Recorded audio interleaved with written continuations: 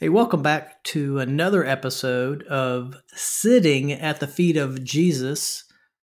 I'm your host, Patrick Ransom, and today we're going to look at part one of loving the unlovable. How do we go about in our day to day lives of loving the unlovable?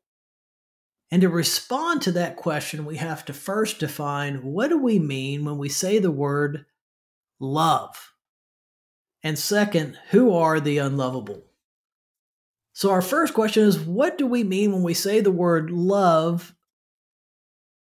I mean, I can say, I love French fries. I love my wife. I love my new Nike running shoes. I love Jesus. I mean, friends, we use the word love 1,000 different ways, 1,000 different times, each and every single day. And simply through its overuse, we've somehow lost what it means to actually love.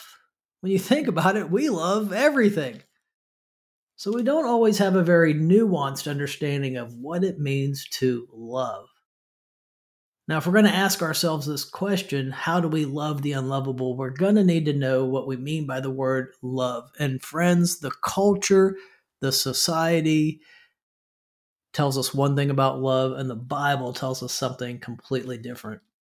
So let's look real quick at the cultural love versus biblical love. Cultural love often is associated with an emotion or a feeling. I feel like I'm on love, or he or she loves me. I know this because I feel it. Right? I was watching the news the other day, and they were announcing the wedding of Jennifer Lopez and Ben Affleck. And they asked Jennifer Lopez, and she said, "Oh, Ben Affleck, he is the love of my life." Right? The problem with this, friends, is this is Jennifer Lopez's sixth marriage and Ben Affleck's third. Cultural love is associated with an emotion or a feeling, and because it is associated with an emotion or feeling, it's temporary. It means it doesn't last. Have you ever tried to hang a picture in your house with a hammer and a nail, and you slipped and you've hit your thumb with the hammer? Friends, I've done this, and immediately you grab your thumb. Sometimes you dance around the room in a little dance of pain, but eventually that pain subsides. It goes away. That pain was only temporary. That emotion, that feeling was only temporary. And if the culture tells us that love is an emotion or feeling and it's temporary, it's no wonder our divorce rate is what it is in the United States. Cultural love is also self centered. I saw a women's health magazine the other day. Right on the front, it said, "What have you done for me lately?" Meaning, what have you done? How have you loved me lately? It's very me centered, me centric. Cultural love is all about the self. Cultural love is also conditional. I'll love you if, or I'll love you when you start doing something or stop doing something. Cultural love is conditional. Whereas biblical love, we've often heard, is unconditional. I actually like what David Powelson says. He says God's love is, get this, contra conditional, in that it's contrary to what you and I deserve. It's not merited. 1 John 4:19 says, "We love," meaning that we are able to love others because he, Christ, first loved us. Biblical love is contra conditional. Biblical love is also other centered. Have you noticed this? Anytime you go to a wedding, what's the go-to verse they always say? 1 Corinthians 13, right? Love is patient and it's kind, does not envy or boast, it's not arrogant or rude. But get this, we often skip by this. Biblical love does not insist on its own way. It's other centered. John 15:13 also tells us that biblical love is sacrificial in nature. Greater love has no one than this, that someone laid down his life for his friends. Biblical love is other centered and sacrificial. And because it's not temporary like the culture, biblical love is enduring. 26 times in just 26 verses in Psalm 136 alone, we're reminded of God's enduring love. And lastly, biblical love is not an emotion or a feeling, it is an action, such as obedience. It's something that we demonstrate. In John 14:15, Jesus says, if you love me, what? You'll obey my commands, right? It's a demonstrated action. Biblical love is this way. So when we talk about loving the unlovable, we're talking here about biblical love, which is an action, which is enduring, which is other-centered, sacrificial, and contra-conditional. So when we say the word love, we know what we're talking about. So who then is this group of unlovable? Who are we to say are the unlovable? And to answer that question, we're going to look at probably one of the most famous parables of all time. That is the parable of the Good Samaritan. Friends, even your unchurched or your unbelieving friends have heard of this parable before, most likely. They will say something like this. It's about somebody who gets hurt, a couple of people passing by, one person who is unlikely candidate helps that person. Be like that person, right? That's the summation of what most people, unchurched, and probably some church folks would say about the Good Samaritan. Here's as we dive into this, asking this question, who are the unlovable? We're going to look at this parable, but the parable is framed beforehand. Verses 25 through 29 precede it, and then it's end capped with verses 36 and 37. And when we understand what's going on here in this interchange, it's not just the parable that Jesus is using, but it's the entirety of it, and it's profound. It really is. Look with me here in Luke chapter 10, verses 25 and following. It says, one day an expert in religious law, this is a Jewish lawyer, stood up to test Jesus by asking him this question. And he says, teacher, what should I do to inherit eternal life? And Jesus replied, what does the law of Moses say, and how do you read it? And the man says, you must love the Lord your God with all your heart, with all your soul, with all your strength, with all your mind. Oh, and love your neighbor as yourself. Right, Jesus tells him, verse 28, do this and you will live. The man, wanting to justify his action, says to Jesus, well, then who then is my neighbor? I love this beginning interaction between this Jewish lawyer and Jesus. And it's in the context of a Jewish audience, which this is being overheard. And the question itself that this lawyer is presenting to Jesus basically contradicts the core of Jesus' teaching. Because inheritance, if you think about it, in any form is a result of a relationship.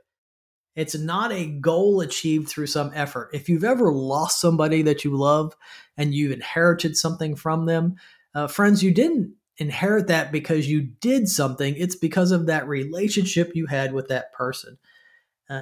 Eternal life is a gift we inherit from God through our relationship with Him, not something we earn through works or righteousness.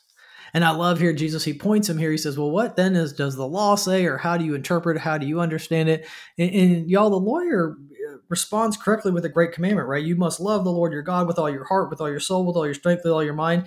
But I would imagine he reads this last part going, oh, and love the neighbor as your yourself, right? Because he's realized he's kind of trapped himself with the neighbor portion of this statement, right? He's looking for a loophole by asking Jesus, who then is my neighbor? And I don't want you to miss this, because in the Jewish culture, only a fellow Jew was considered to be a neighbor. Gentiles weren't considered neighbors. The lawyer was implying here he has fulfilled the law by treating his fellow Jew with respect and keeping with the law. Therefore, he has earned his way into eternal life by complying with the law, not through some personal relationship with God. To which Jesus then says, let me tell you the story of the Good Samaritan, this parable of the Good Samaritan. Listen with me here in verse 30. It says, Jesus replied with this story. A Jewish man was traveling from Jerusalem down to Jericho, and he was attacked by bandits. They stripped him of his clothes, beat him up, and left him for half dead beside the road.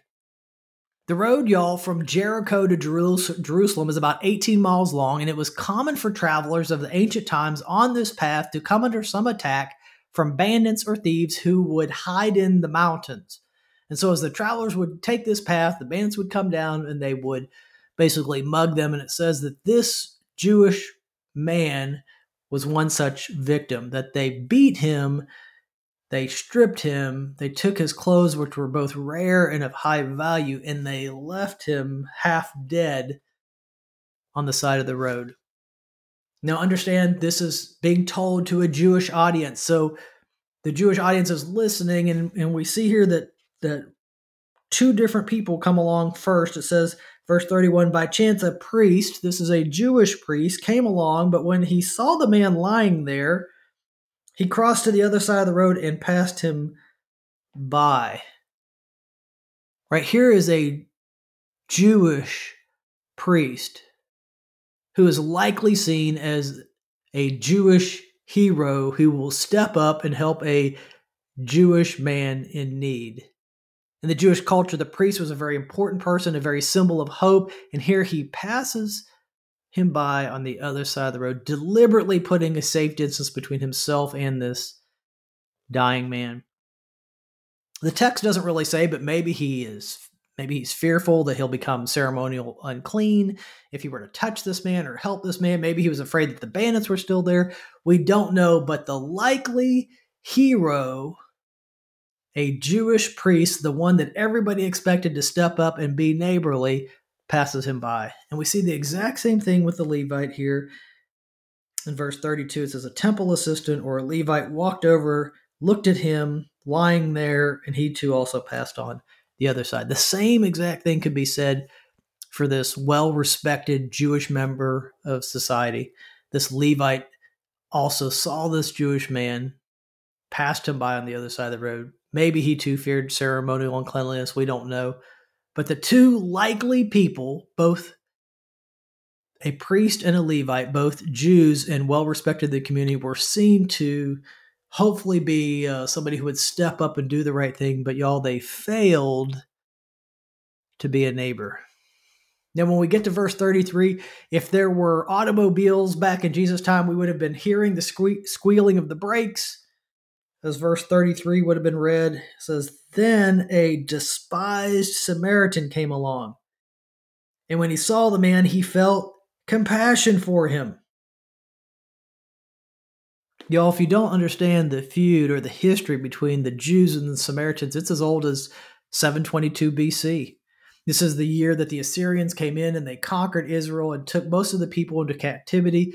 The Assyrians mingled, they slept with, they had kids with the Jewish remnant here.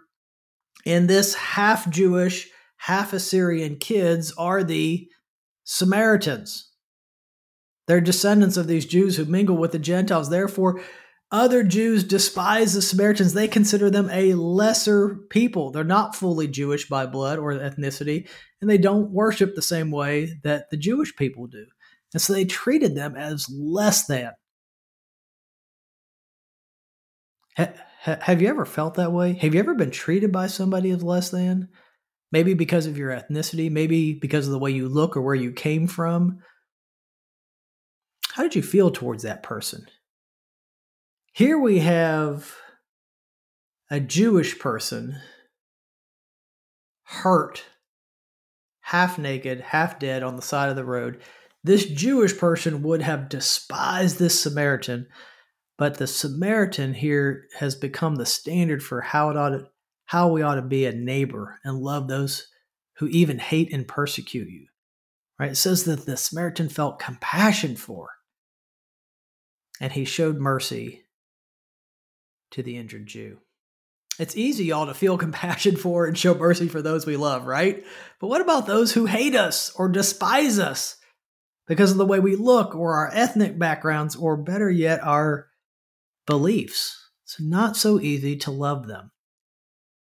The parable goes on to emphasize the great lengths the Samaritan took to be a neighbor. He bandaged his wounds. He took him to a hotel. He paid for everything. Y'all, this is an example of, just handing over the Amex card. Hey, take care of this guy. It doesn't matter the cost. whatever it does. I'm going to leave when I come back. If there's a difference in cost, it doesn't matter. Take care of him. Jesus closes this parable with another question to the lawyer and really to the entire Jewish audience who would have been listening. And I don't want you to miss this. He says, which of these three do you think was a neighbor to the man who fell into the hands of robbers? The lawyer knows the answer, but get this, he can't even bring himself to mention the man's race. He won't dare say it's the Samaritan. He simply answers the one who had mercy on him. Isn't that remarkable? And Jesus says, get this, go and do likewise. Who are we to love? Who are the unlovable? It's those who hate and persecute you. Who are the people that we're supposed to show biblical love to? It's those who hate and persecute you and despise you. Quite convicting. So how do we do that? I have five takeaways. This is what I always do every time I teach. I always say this is the application portion or the so what. So we heard the what part of the Bible. What does the Bible teach on this topic? So what? What does this parable mean to us today? How are we to love the unlovable? And the first lesson, y'all, is don't count the reward. What do I mean by this? Don't count the reward. We don't love the unlovable people in our lives because we know it's the right thing to do. That's not the reason we show mercy. Compassion is the reason we show mercy. We are moved by compassion to love because Jesus first loved us. And we desire that the unlovable people in our lives experience that kind of biblical love, that sacrificial love. That's why we do it. Not for the reward. Don't count the reward. Second, don't count the risk. Right? Both the priest and the Levite counted the risk. The Good Samaritan didn't. Being neighborly, especially to those who hate us, can be and will be, get this, messy. But we can't show mercy unless we are willing to leave our comfort zone. And friends, let me just tell you, evangelical Christianity in the Western world is sitting in a comfort zone. And we are afraid to step outside that comfort zone and help our brothers and sisters who are in need. Don't count the risk. Third, don't shift the blame. This is the easiest thing, and for some reason we all love to do this. We always will say this, someone else will handle that. Someone else will do that. When we see somebody in need, somebody else will take care of that. Or the church, the church with the capital C will take care of that. The Good Samaritan didn't shift the blame. He transformed his convictions into action. And what did we say biblical love is? It's an action. So when you see a need and you address that need, and God is pleased when his children do that, don't shift the blame. Fourth, don't count the sacrifice. The Good Samaritan was a traveler too. We can't forget that. He had to be somewhere, but he rearranged his priorities. He rearranged his schedule to attend to this wounded man.